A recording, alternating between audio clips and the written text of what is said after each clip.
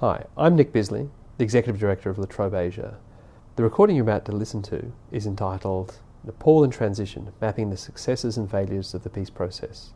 It was presented by Dr. Jasmine Westendorf from La Trobe University at the Melbourne South Asian Studies Group seminar on the 28th of August. The talk explores the peace process that is in place in Nepal that brought to an end a 10-year conflict between government and Maoist forces in 2006. The research was funded by La Trobe Asia Research Grant.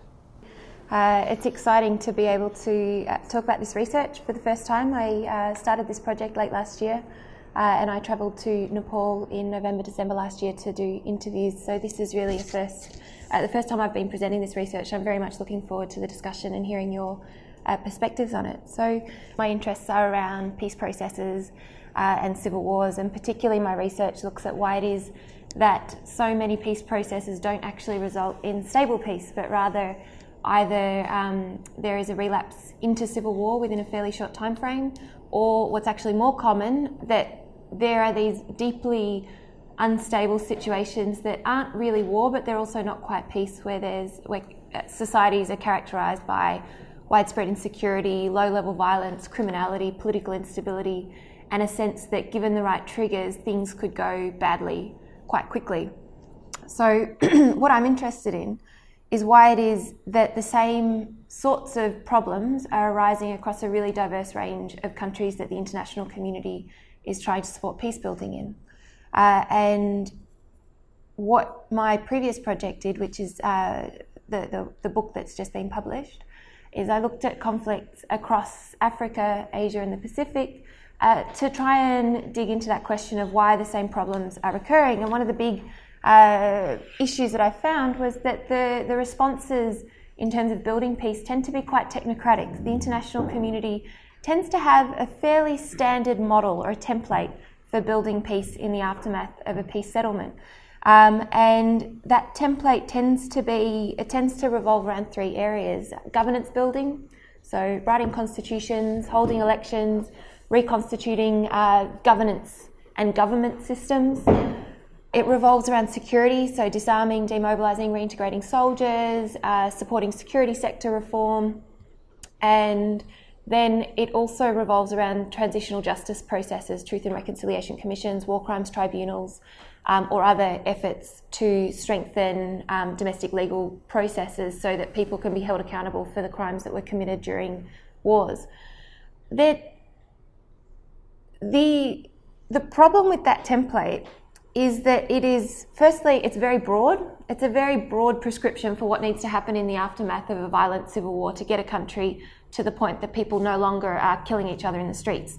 And beyond that point, to the point that they're actually living in harmony or in some sort of stable, non-violent system.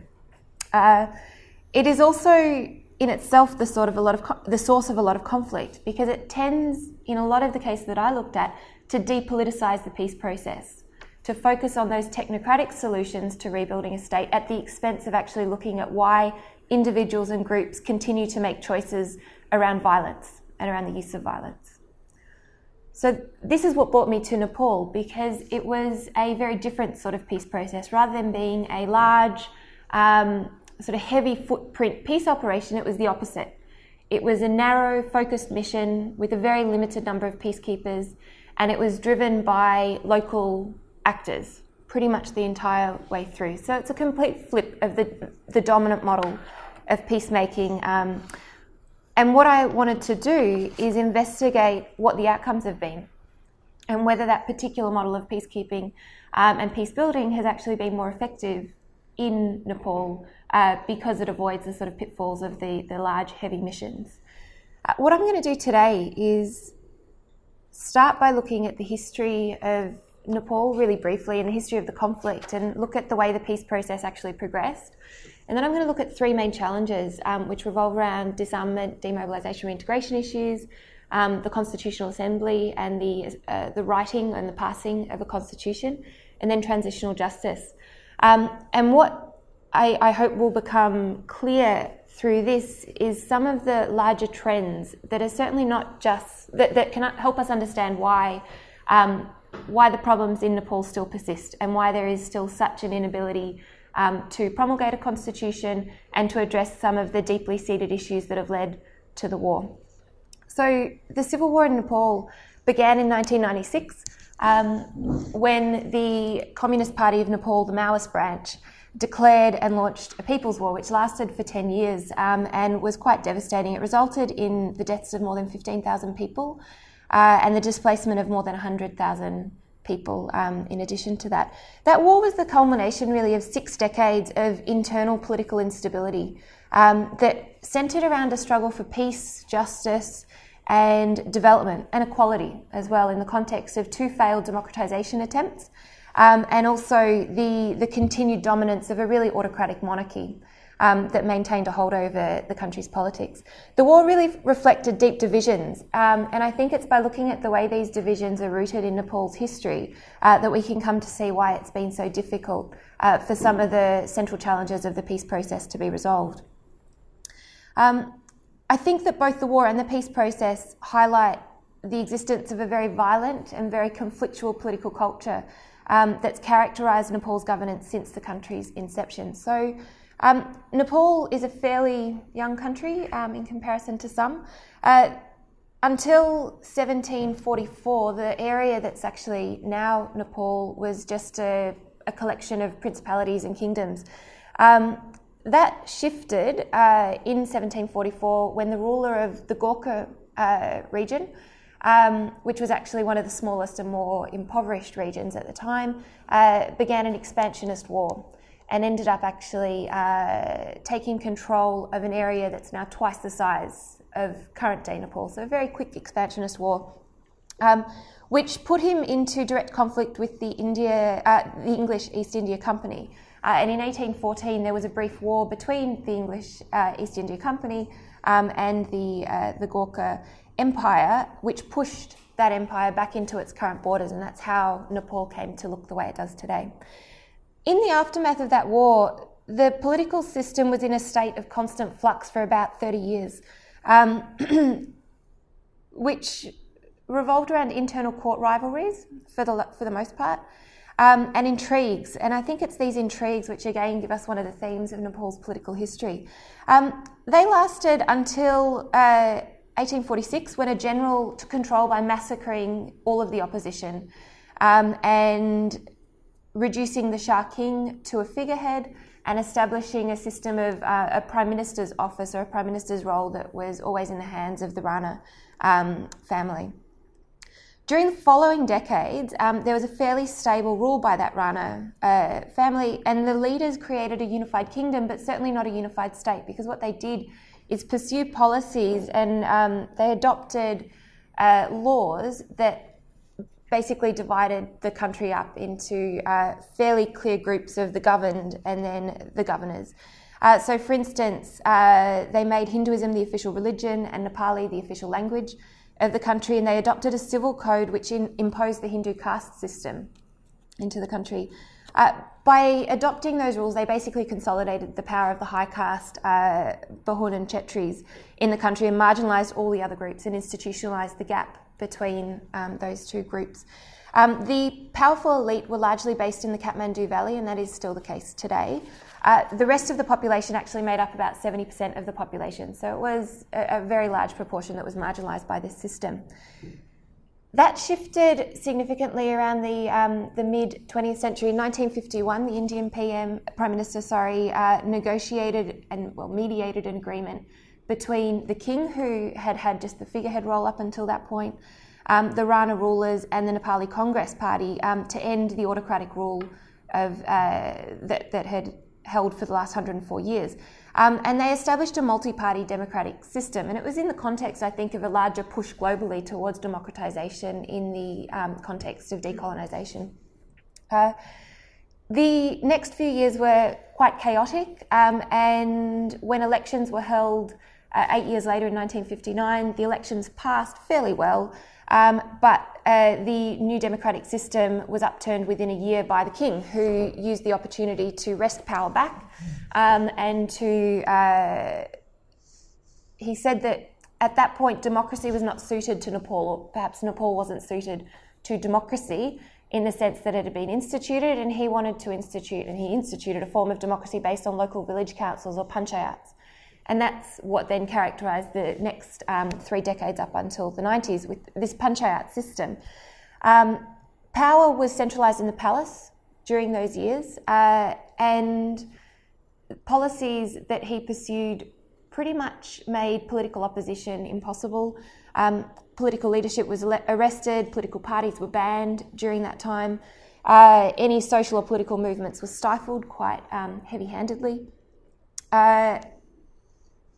And the movements of the marginalised groups, so the Dalits, the former untouchable castes, and the Janjatis and Madeshis were particularly repressed during that period. The increasing autocracy of that regime led to a popular uprising in 1991, the Jan Andolan, or the People's Movement, which led to the second experiment with democracy. And it was during that People's Movement that the Nepali Congress Party joined with a coalition of communist and leftist parties to challenge the panchayat system and to call for the re-establishment of a multi-party democracy. It's really important to note here that the Janjati and Madeshis, who were the most marginalised ethnic groups in Nepal, were the first to mobilise in the lead up to that revolution, that People's Movement. And that was because they had this, they were working on the basis of a political consciousness that had already been developed amongst those groups, and clandestine organising that had happened even under the oppressive rule since 1960. The success of the People's Movement didn't lead to a success in democracy in Nepal. The following years were characterised by very short-lived governments, with politicians drawing and then redrawing party lines and realigning with other groups and making power-sharing arrangements that never held for very long. Power swung during that period between the groups who were more pro-monarchy and those that were more anti-monarchy, and there was a big question over what the future of the monarchy or what role the monarchy ought to play in Nepali society. Those years also coincided with the economic boom in Nepal, and so each successive group of elites used their time in power to enrich themselves and to consolidate their own power or their little kingdoms in Nepal. So there was an enormous amount of corruption. The public perception during that time was that politics was bad, and a lot of the media around the time spoke about bad politics that the country had descended into, the personal rivalries between the leaders. None of that benefited any of the marginalised groups that had been mobilised during the People's Movement, and that's one of the main reasons why, or that pushed the Maoists to the point of declaring the People's War. So those groups and the majority of Nepalis were excluded from the benefits of the new democratic system, and there was very little way for them to actually have their voices heard in the system because of the way power was concentrated at the very high levels. In addition to that, while some groups, particularly in the Kathmandu Valley, were becoming wealthier and were developing at a fairly rapid rate, their lives were not improving at all. And they were suffering quite severe economic hardship. So that was a fertile ground, really, for the Maoist movement to then mobilise those groups into the People's War. So when the People's War was launched, the Maoist Party only had 2 guns, which is probably there are a lot of things that make this war and peace process quite unique from the other ones that I've studied, but that's certainly one of them. There were 2 distinct stages in the war. The first stage was from 96 to 2000, in the early stages of the war when the Maoists were really just building up their capacity as a fighting force. And they fought state policy with very rudimentary weapons. They expanded and strengthened the organisation during that period, and they developed structures and institutions of governance in the areas that they controlled that aligned with the ideology that they were pursuing. In terms of their military campaign, they targeted mainly leaders of the ruling parties. They didn't take such issue with the monarchy at that point, which is quite interesting. In 2000, the Prime Minister at the time actually started engaging in back-channel talks with the Maoists because he thought that it was important to find some sort of negotiated solution to the problem. That was scuttled in 2001 with the Royal Massacre, which made headlines worldwide. And in that massacre, the Crown Prince massacred his father, his mother and 8 other family members, injured quite a lot of others. It's never been known for certain what caused that massacre. Speculation is that it was because he was prevented from marrying his girlfriend. His mother and father wouldn't approve his choice of partner. But there was also speculation that this was part of a way for his uncle to take power, because what ended up happening is that the Crown Prince was injured during that massacre. He became king because his father had died. He spent his 3 days as king in a hospital bed, unconscious. As soon as he died, his uncle became king and started pursuing again a process of gathering power back into the palace. I think that that's a really important event in the history of Nepal, because I think it demonstrates, or it really highlights, how political contestation has happened violently in the history of Nepal. There's actually only been 2 instances where power has changed hands peacefully in the history of Nepal. The vast majority of power changes have involved quite severe violence and personalised violence in this way, and it's been through intrigue and massacres that power's changed hands, and rivalries between different parts of families. The massacre in 2001 led to political turmoil, and that's probably fairly unsurprising given how much it did shock the national community. Within a year, the new king had dismissed the Prime Minister and appointed a loyalist in his place. That didn't last for very long, and within 3 years, he assumed executive powers, arrested all political leaders, and declared a state of emergency, which stifled all political and civil liberties. So this is the period that the second phase of the People's War took place in. During the state of emergency, a massive military offensive was launched against the Maoists, and it was very heavy-handed, and it was fought in a very indiscriminate way. So during that state of emergency, 4,300 people died. 80% of those were killed by the government, and of those that the government killed, it has been found that 40% of the Maoists they say they killed were actually innocent civilians. And that was part of a deliberate campaign of targeting the areas or the villages that were seen to have sympathy for the Maoist movement. During that period, both the Maoists and the government, I think, realised that absolute military victory was not actually a realistic outcome of this war. It became quite clear that neither of them was going to win through military means. The royal coup played an interesting role in creating a common enemy for the political parties and the Maoists, and that common enemy was the monarchy. And that helped a mutually hurting stalemate to come into existence. Essentially, it pushed the political parties to align and to form a coalition called the Seven-Party Alliance. And that coalition, that alliance, sought out the Maoists to try and negotiate some sort of understanding in order to then challenge the monarchy together. In 2006, the Maoists and the Seven-Party Alliance signed an understanding which denounced the autocratic monarchy, and it led to another people's movement, another uprising in 2006, which, unlike the one in 1991, which was largely driven by political parties, the 2006 people's movement was largely driven by people. I think it really reflects the way the Maoists, the People's War, had mobilised public opinion and politicised a lot of marginalised groups who hadn't necessarily been politicised beforehand. This movement was incredibly inclusive. It was characterised by broad social participation, and it took the form of 19 days of a nationwide protest, which pushed the king to concede that sovereignty rests with the people and to renounce executive power. I don't think there's actually another instance where a king has held a press conference resigning essentially from the position of executive power and handing back over in that way in the context of a civil war. At that time, the Prime Minister and the Parliament was reinstated, a ceasefire was declared, and the Prime Minister started negotiations with the Maoists, which moved very quickly because there had been this formation of some level of trust and some level of collaboration between the groups. That led to the signing of the Comprehensive Peace Agreement in 2006, right at the end in November 2006.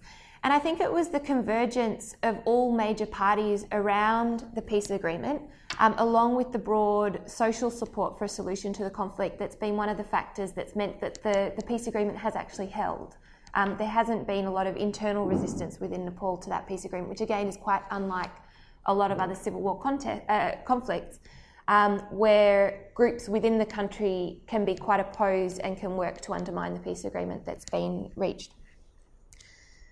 So the peace agreement was signed in tandem with an agreement on monitoring the management of arms and armies, because that was really a central issue. How was Nepal going to grapple with this issue of having two armies, the Maoist army and then the Nepal army, who'd been fighting each other quite brutally for the previous 10 years. There were 5 main areas that the Comprehensive Peace Agreement addressed. It established an interim constitution, interim legislature, and a power-sharing arrangement between the Maoists and the Seven-Party Alliance, the political parties. It established a framework for democratic elections and the formation of a constituent assembly, which would, in its first sitting, address the issue of the future of the monarchy, so basically decide what would happen with the monarchy. Thirdly, it outlined the dissolution of Maoist parallel state structures, so the structures they'd set up in the areas of their control, and it established a framework for transitional justice processes, and then probably most importantly, it set out a framework for the cantonment of the fighting forces, both the Maoists and the Nepali army, and their disarmament. It also included a pledge to ensure that the post-war system would be democratic and inclusive of all communities and groups in Nepal by ending prevailing class, ethnic, linguistic, gender, cultural, religious and regional discrimination. So it was a very aspirational, very transformative peace agreement. It wasn't just going for the basics that would be needed to get the parties to give up arms. It was actually aiming to establish a completely new form of political and social and economic structures in Nepal. The agreement also included a bargain that the Maoists could retain their army during the elections, which is almost unheard of in peace processes, but that a number of constraints would be imposed on them during that period, and it would be imposed on both the Maoists and the Nepalese army to ensure that they didn't engage in violent actions and that they didn't break the ceasefire and disrupt the political process. During those negotiations, the international community and the UN played a very minor role. They were very much locally driven, and they were led by the Prime Minister and the leaders of the Maoist movement. That relationship wasn't always easy. As soon as they'd signed the peace agreement, there was an understanding that they would request the United Nations to come in and monitor this process, particularly the security elements of the process. But the Prime Minister sent off a letter to the United Nations without first checking with Prachanda, who was the leader of the Maoists.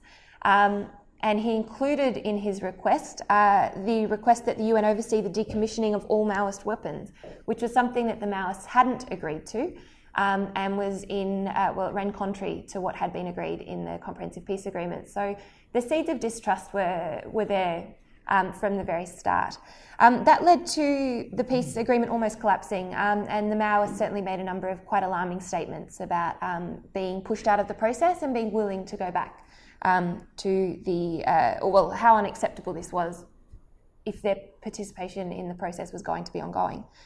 Eventually, the Prime Minister and Prachanda met in private and they agreed to a new letter which didn't include a reference to decommissioning. They didn't trust each other to send a joint letter, so they each sent an identical letter to the United Nations making this request.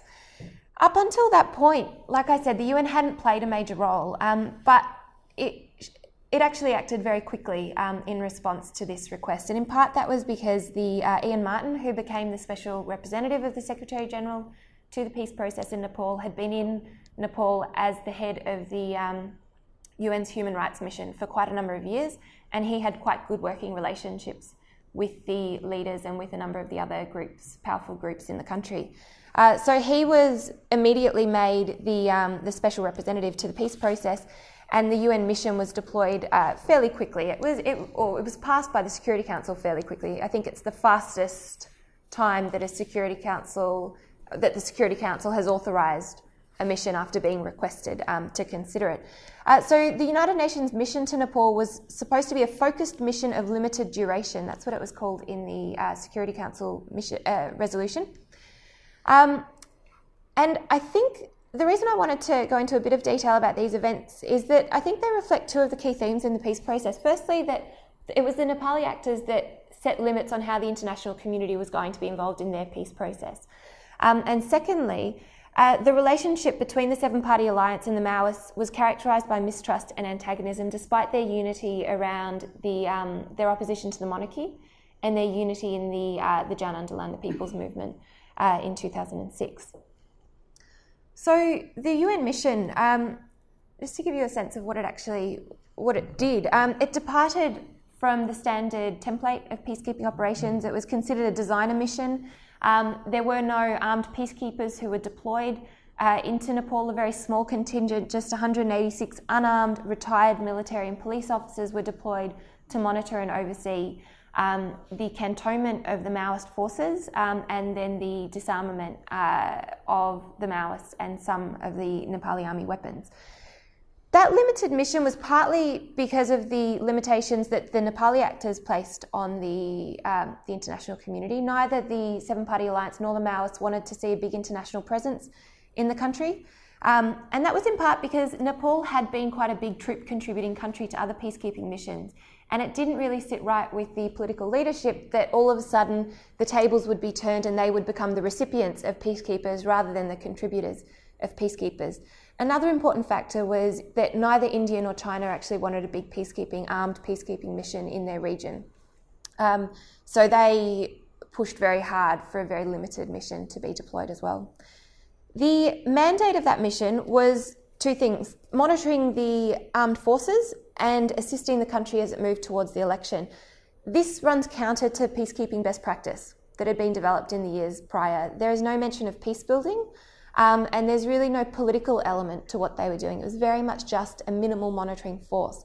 I think part of the reason why the UN was initially very reluctant to approve such a limited mission, a light mission, was because the experiences that had happened just prior to this in Rwanda, in the Balkans, in quite a number of African states had suggested that actually the UN needs to send in bigger forces, better resourced forces with more weapons. Because civil wars are dangerous and they need, larger interventions rather than smaller interventions. Ian Martin, the special rep, played a major role in pushing this through the approval of the Secretary General and getting it through the Department of Peacekeeping Operations and finding a way to balance off the needs of the Nepali actors and then what the international community was willing to do. An interesting thing is that there were just some bureaucratic blocks to this. The UN doesn't know how to hire and deploy unarmed retired military officers. They actually didn't know how to do that at the time. They didn't have systems in place for it. And so on a bureaucratic level, there was quite a lot of consternation. What they were used to doing was asking armies to second their soldiers into a peacekeeping mission, which is a much easier process for them. In any case, the mission had quite a number of successes. Its presence deterred violence between the parties. It facilitated communications between the parties, and it also facilitated a sense of joint responsibility for the process, which contributed to building confidence between the two parties. It also actively facilitated and fostered national ownership of the process as the international community moved into Nepal. So there have been three major challenges that have undermined the consolidation of peace in Nepal. Firstly, the disarmament, demobilisation, the security issues, then the Constitutional Assembly issues, and then the transitional justice. So I'll talk through them each in order. One of the main ways that the UN mission dealt with the disarmament, demobilisation of Maoist soldiers was by setting up an arms monitoring office. Now that was an incredibly small office. It comprised 200 staff at its maximum, and some of those were Nepali staff. They weren't all internationals. It relied on the cooperation of all belligerent parties, which is probably one of the biggest weaknesses of the mission. It didn't have a lot of capacity to act if the parties were not consenting to that action. So during that process, the Maoist soldiers were confined to cantonment sites across the country. They were only released 2 years ago, so they were in cantonment sites from 2006 up until 2012, which is a very long time. In 2007, the UN mission screened and verified nearly 20,000 combatants from the Maoist army for their participation in the DDR program, and they oversaw the storage of 3,000 weapons. So immediately there's quite an enormous gap between the number of soldiers and the number of weapons that were handed in.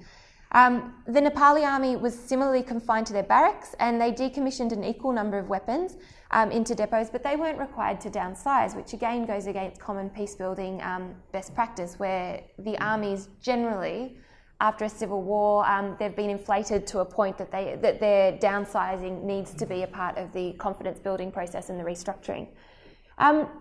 That wasn't on the table because India insisted that the downsizing of the army not be on the table. And that was because India thought that if this peace process fails, if there was a return to war, the army was the only actor that India could work with to regain control of the situation or to settle the war.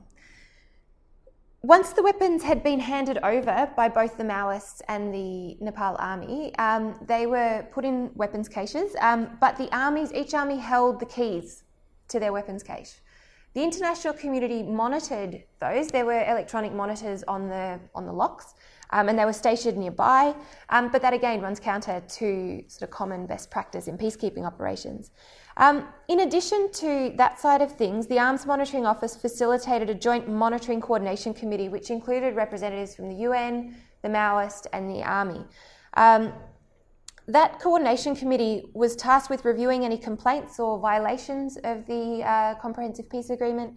They also conducted village patrols that on the one hand patrolled the security situation, but on the other hand made recommendations about development spending in each of those communities. And part of what that served to do was actually demonstrate and show the villagers in these areas that the army and the Maoists could work together. They were no longer enemies. They were actually participating collaboratively in this process. That process, the coordination committee, was largely effective.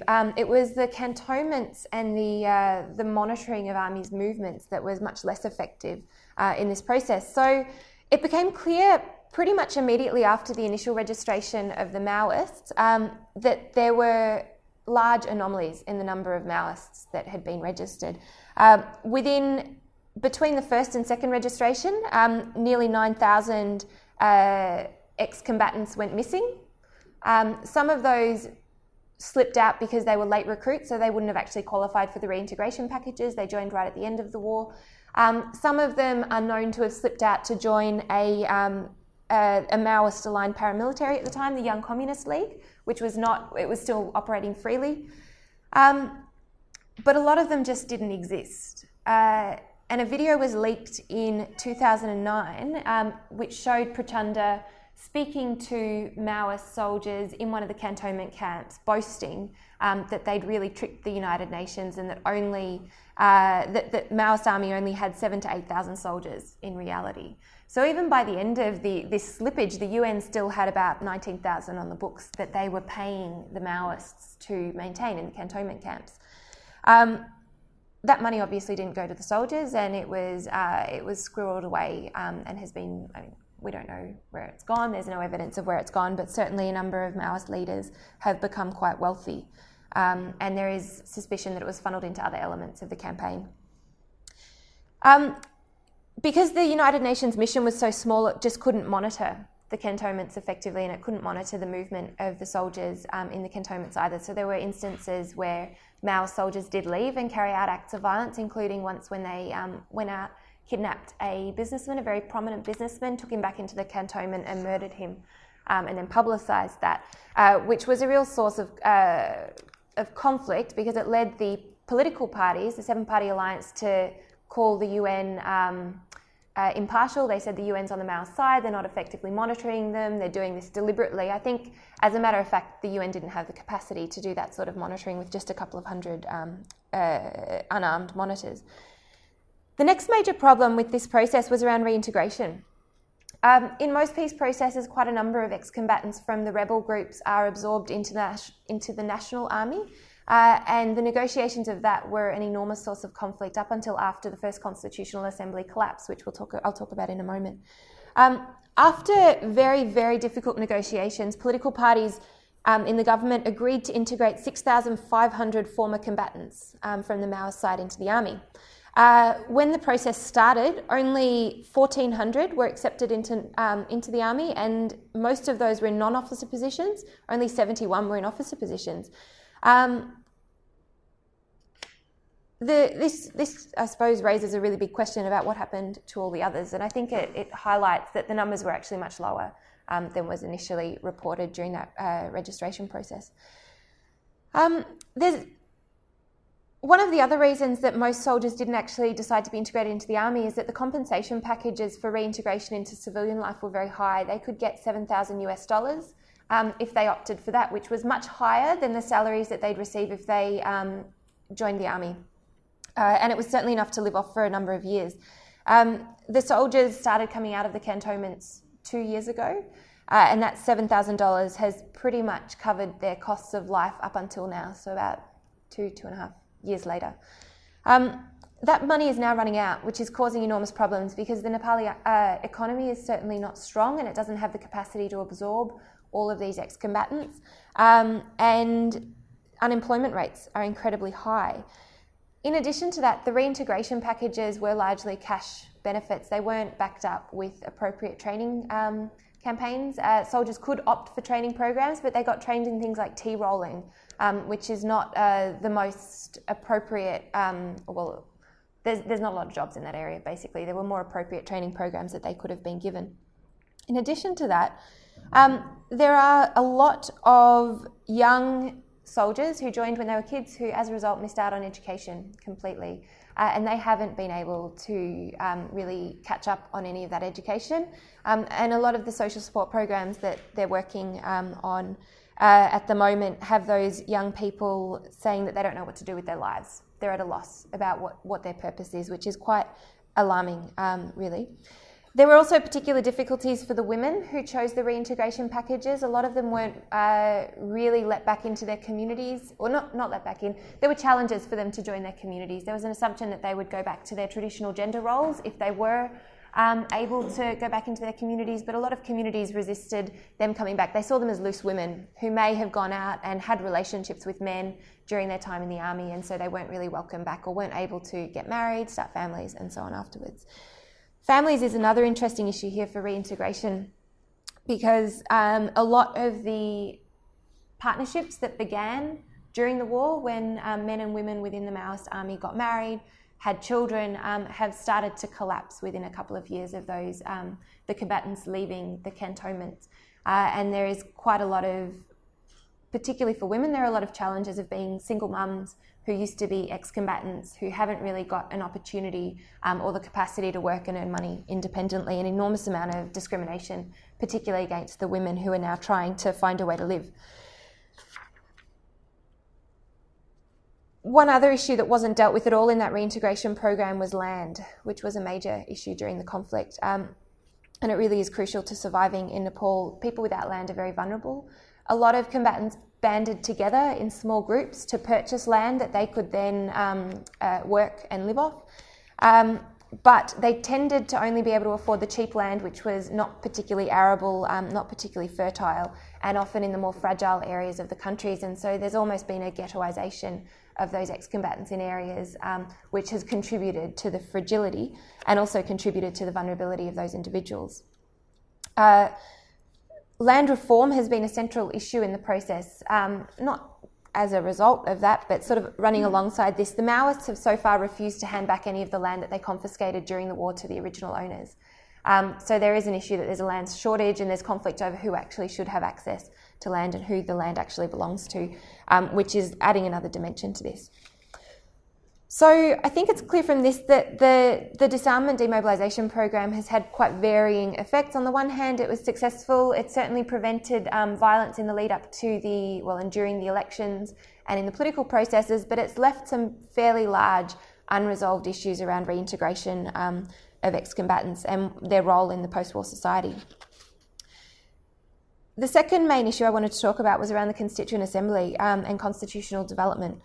So the transition back to a multi-party democracy after the peace process has been really difficult, and in a lot of ways I think it's a continuation of that very tumultuous political process that's been going on in Nepal and that's characterised Nepali politics for many decades. The first elections in 2008 went remarkably smoothly for a country that had just recently emerged from a civil war and where there was still two armed armies in existence. That was partly because the UN only had a small number of observers, but had a very visible presence across the country. So people in far-flung villages felt that there was monitoring going on and that they could trust the process because the UN was visible and it seemed to be operating fairly well. The elections led to a landslide win for the Maoists, which came as an enormous surprise to the seven-party alliance, who assumed that they would regain power as they had in the past. One of the major factors that contributed to that was that they were seen to be the harbingers of political change. And a lot of people in the country, as I said, had been politicised by the war and were quite disenchanted by the way the political parties had managed their political program in the 90s in that democratic interlude. The elections rebalanced power away from the Kathmandu elite. So 1/3 of the people who were elected to the Constituent Assembly were either women or from marginalised groups, which was enormous compared to how it looked in the past. That said, the challenges of governance in the post-war system have been fairly much reminiscent of the same challenges in the 90s and then 50s before that. The individuals, the parties have been caught up in power-sharing negotiations and arrangements.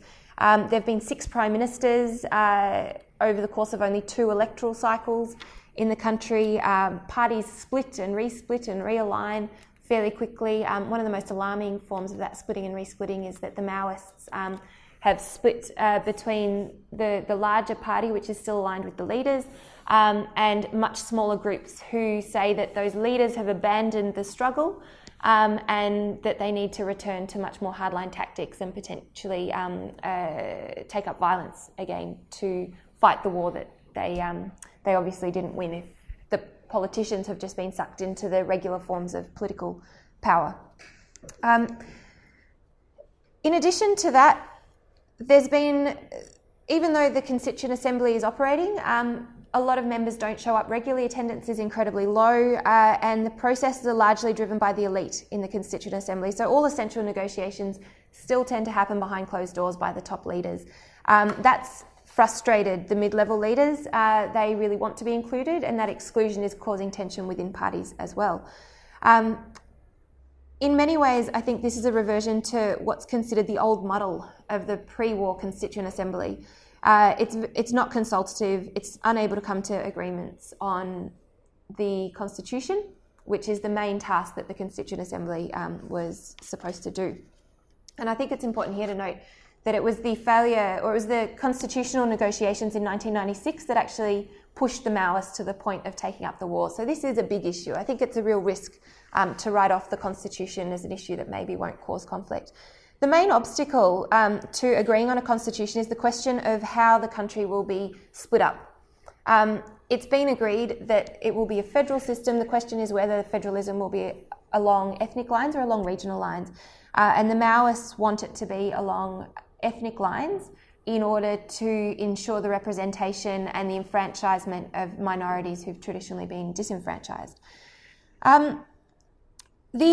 There are a lot of people within Nepal, particularly within the political parties, who blame the international community for this conflict. They say federalism wasn't mentioned in the peace agreement. It only came in later, and it was the international community that brought this idea here from elsewhere. That's not actually the case.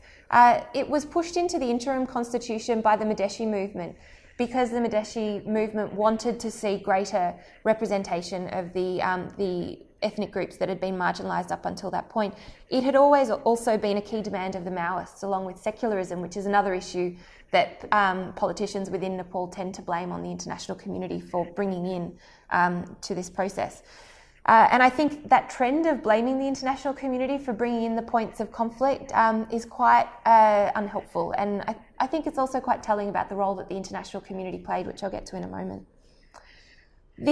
One of the big issues with ethnic-based federalism is that there is an enormous amount of fear. When I was there, people thought that if they ended up in an area that was named for a different ethnic group, they would have to leave and join the region that's named for their ethnic group. That's a real problem in Nepal because even in the areas where one ethnic group is a majority, it's never got more than 50%. So the ethnic groups are actually spread across the country fairly diffusely. Conflict over this issue meant that the Constitution wasn't promulgated by the first Constitutional Assembly in 2012. And it was the question of federalism and the fear that a lot of people had over what sort of federalism was going to be agreed to that led to widespread protests in the lead up to the deadline for the Constitution. That violence took on an ethnic dimension for the first time, which is probably fairly unsurprising given that the question was about ethnic federalism. But up until that point, the conflict in Nepal hadn't happened along ethnic lines, and this is quite an alarming trend in the development of the conflict and the political narratives of the conflict. One thing that happened during that period was that the Maoists shut down the west of the country completely in protest at the potential for the Constitution not to be passed. They shut down airports, food supplies, ambulances couldn't operate. A lot of people died, and there are people who say that this was actually more extreme than anything that they did during the People's War. And for that sort of extreme action to be now operating in the context of the Constitutional Assembly and the political process raises questions about how we make sense of the non-violent or violent boundary of politics in those arenas. The Constitutional Assembly collapsed after not passing or not revealing a constitution. There's some speculation that they decided against releasing a constitution because they knew that it would cause violence, and that they thought by holding it off they might actually be able to stop violence breaking out. The problem is that the issue still hasn't been resolved, and a second deadline actually passed earlier this year when politicians ended up throwing chairs at each other, chairs and microphones. The pictures that came out of the parliament were quite unusual for scenes within a parliament.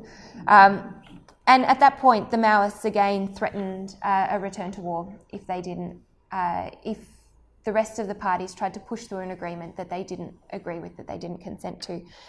What happened in the 2013 elections was that there was a swing against the Maoists. So the Maoists are actually less powerful than they were in the aftermath of the Civil War. There's a lot of question about why that is.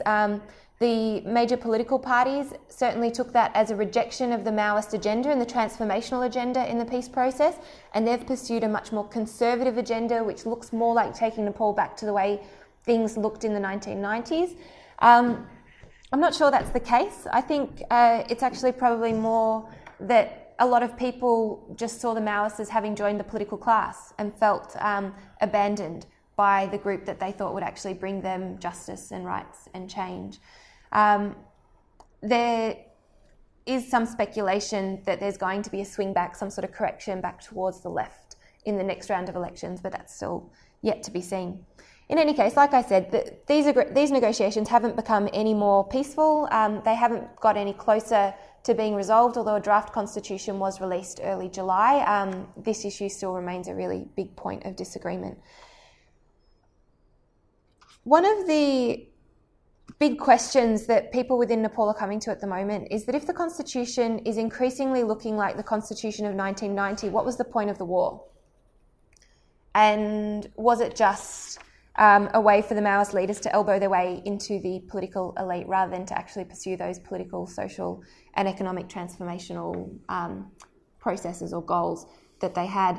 And I think that points to one of the major challenges in post-war Nepal, which is that political culture has remained highly conflictual, it's very antagonistic, and there's been very little commitment amongst the parties to seek compromise in pursuit of better outcomes for the majority of the population.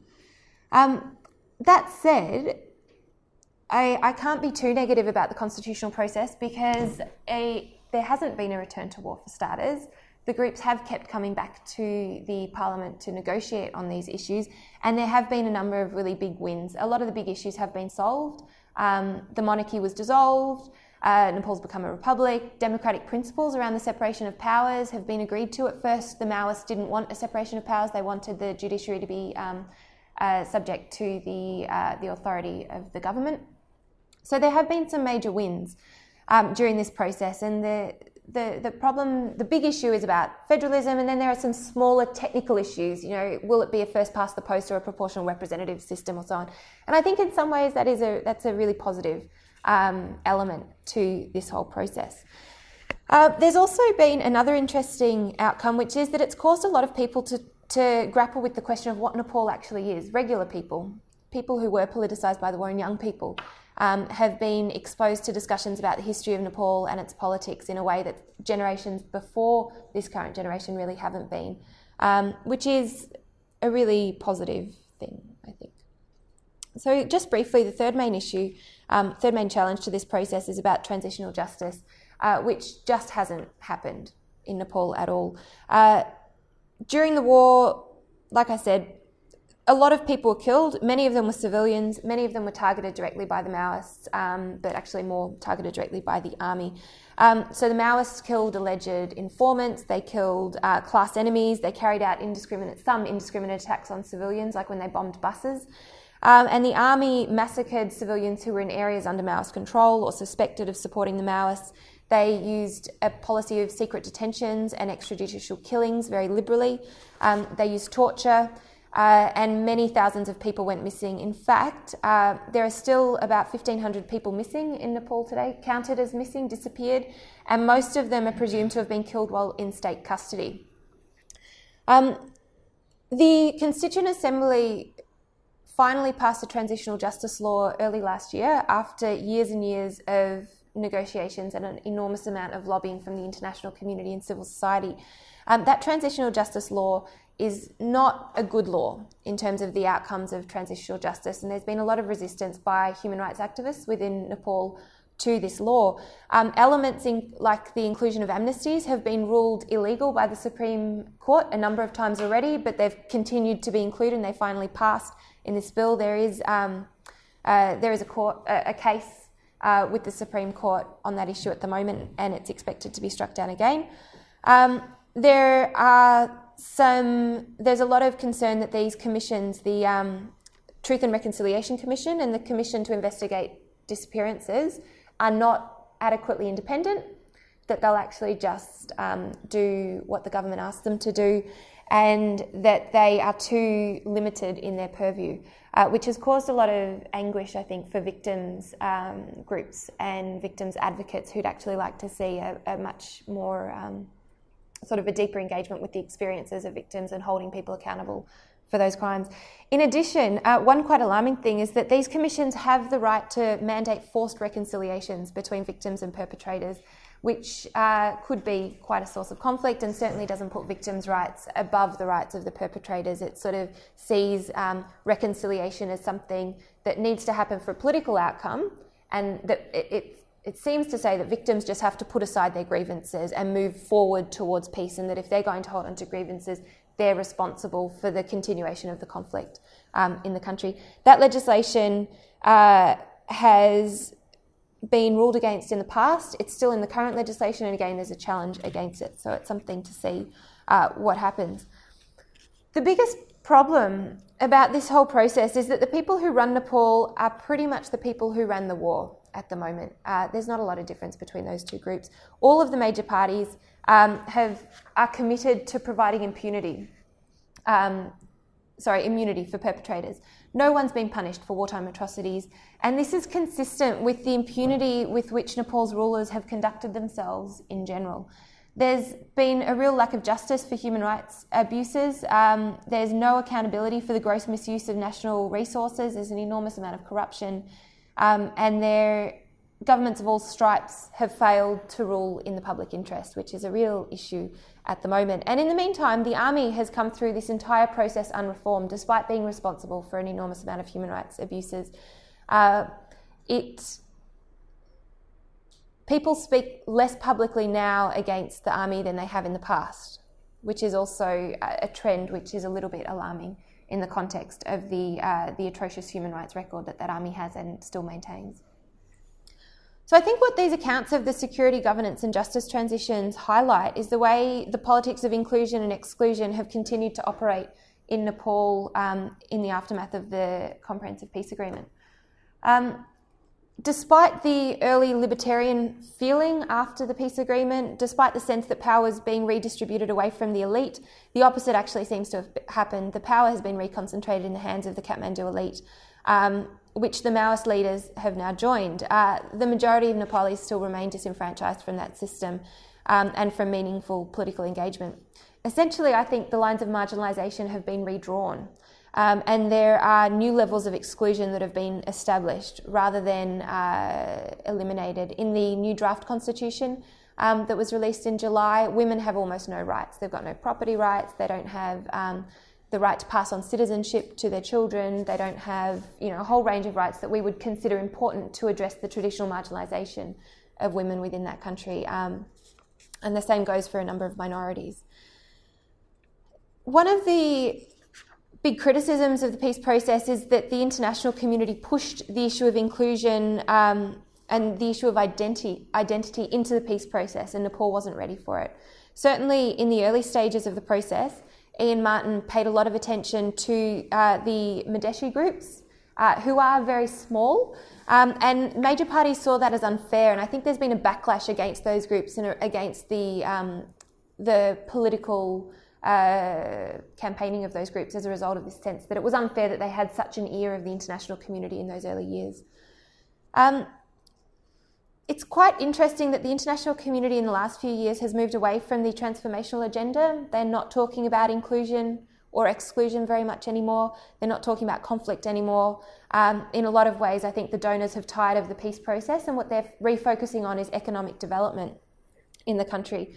So the Nepal Peace Transition Fund, Peace Trust Fund, is being closed, probably about 2 or 3 years earlier than it ought to be closed, given the continued existence of these sources of conflict. Part of a shift to the development focus is also because there's a lack of open violence in the streets. Generally, if you look at what's going on in Nepal, you wouldn't think that it's still a conflict country. And it's difficult for the donors to sell, conflict prevention work in that context, when people from their home communities look at Nepal and travel to Nepal and see it as a largely sweet, peaceful country high in the mountains. India and China are also very much pushing the narrative that the peace process is over.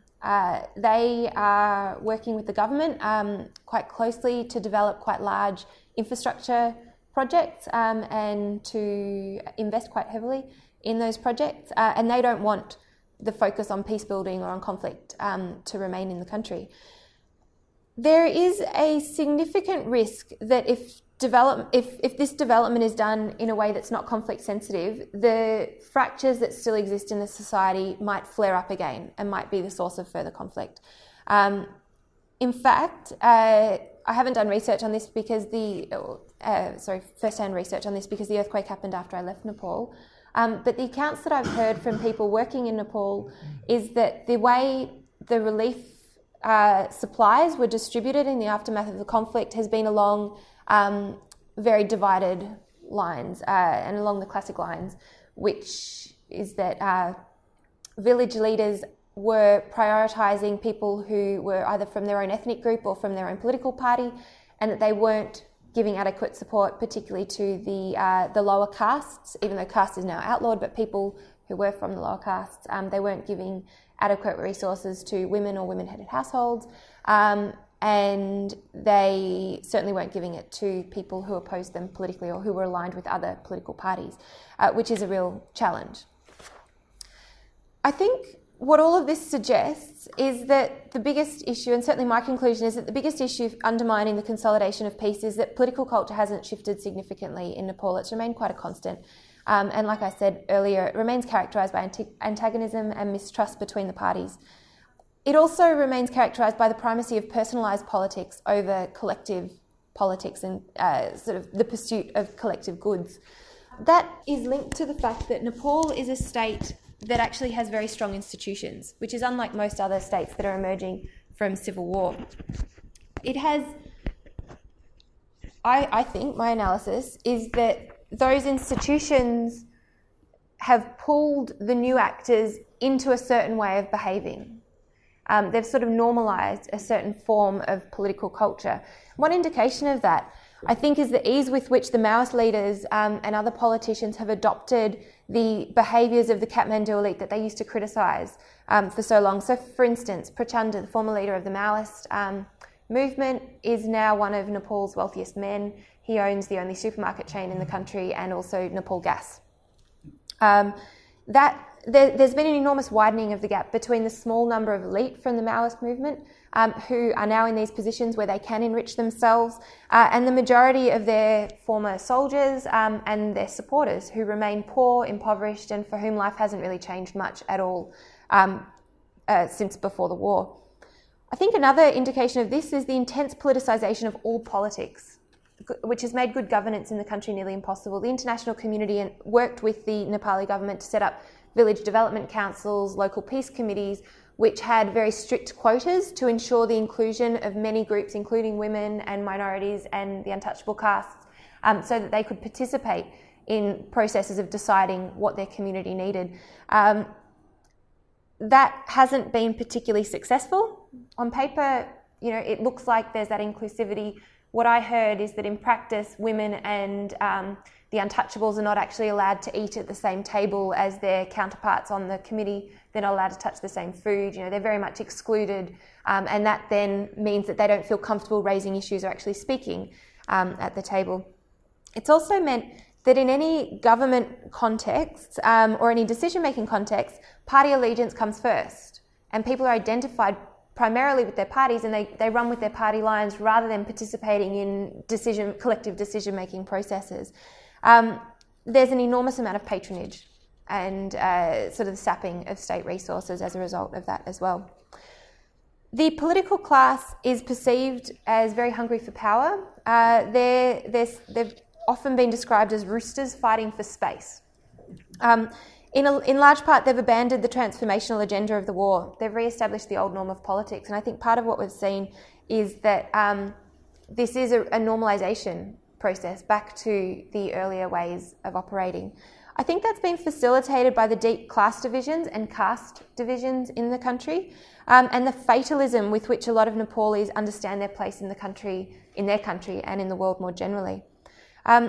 So even though on the one hand there's been a real increase in political consciousness as a result of the People's War, on the other hand there's still a sense that there are two sorts of people in Nepal. There are the Salumanji, who are the farmers, the peasants. They're not overly concerned with politics because they don't think they can have much of an influence on it, and they're also occupied with subsistence and survival. And there are the Tulumanji, who are the decision makers, who in the past have been understood as designated by God to those positions. And they are drawn from the higher castes, the ruling castes. Local tradition in Nepal holds that fate is written on the forehead of children 6 days after they're born. And that has sort of imbued a sense of fatalism in the Nepali community, that you don't have a lot of opportunity to change things, that your engagement in politics, it's sort of pointless because your fate's already been written on your forehead and there's not much you can do to actually change your place in the world or the country more broadly. And this is quite a shift back. The Maoists really challenged this during the war. They had a very transformative liberation discourse that they used to really challenge this. But because nothing has actually been done to change the situation of the vast majority of their supporters, they've slipped back into the same forms of life, the same challenges, and so on. They've also slipped back into that way of thinking about things. So just to conclude, bringing this back to the international community, how has the international community contributed to this? On the one hand, I think that by taking the light footprint approach, the international community allowed the local actors to take ownership of this process, and that was really positive in the early years. But they also took a very technocratic approach to some of the inclusion and sort of the structure of politics by imposing quotas and so on, without looking beyond that at how power was still operating or how power was being divided amongst the different groups in the country. They haven't pushed for certain issues to remain on the table in the peace process. They're not talking about marginalisation, like I said earlier, or exclusion. They're not talking about conflict-sensitive programming anymore, even when they're talking about development programming. These issues have been pushed to the side, and instead there's been a focus on quite depoliticised responses. So I was surprised by the number of organisations I met with who are doing community mediation as their only conflict programming in Nepal at the moment. And that is literally, it's a deeply personal level form of mediation. It's mediating conflicts within families, domestic violence issues, conflicts between mother-in-laws and their daughter-in-laws. It's mediating very small-scale issues around land within communities or around access to resources. Those issues are not necessarily linked to the big picture conflict that is still animating a lot of the national politics in Nepal. And I think that it really illustrates the depoliticisation of the international community's engagement in Nepal. I think that the big challenge facing Nepal is that it's stuck in it's moving towards being stuck in one of these neither war nor peace situations. There's certainly not going to be another major war in Nepal. There is no appetite from the vast majority of Nepalis to rearm. And it would be very difficult for a group like the Maoists to manage to get such mass mobilisation as they did during the People's War. That said, everyone predicts more conflict. They just predict it at the micro level. Certainly, there is an assumption that conflict will break out when a constitution is passed. If there's a federal system along ethnic lines, there'll be conflict. If it's federal along regional lines, there'll be conflict. No matter what, there's a sense that there will be conflict amongst these communities. In addition to that, there's growing criminality. And some of the criminal groups, particularly in the south, are overlapping with the areas of deep political conflict or marginalisation, particularly in the Madhesi region. So just earlier this week or over the weekend, there was violence in the Madhesi region and in other regions down south. Groups are calling for secession. There have been reprisal attacks that have happened along ethnic lines. And there's evidence from before this that criminal groups are bringing weapons in from India, that there's much more trafficking of weapons and people going on, which creates sort of a situation of instability that those political issues might really further destabilise. The big question that leaves Nepal with, and I think a lot of Nepalis are grappling with this at the moment, is what was the purpose of the war? Was it just that the Maoist leaders wanted to get into positions of power and wanted to get to a point that they could also use those positions of power to extract wealth from the country? It may be the case. It may be that they've been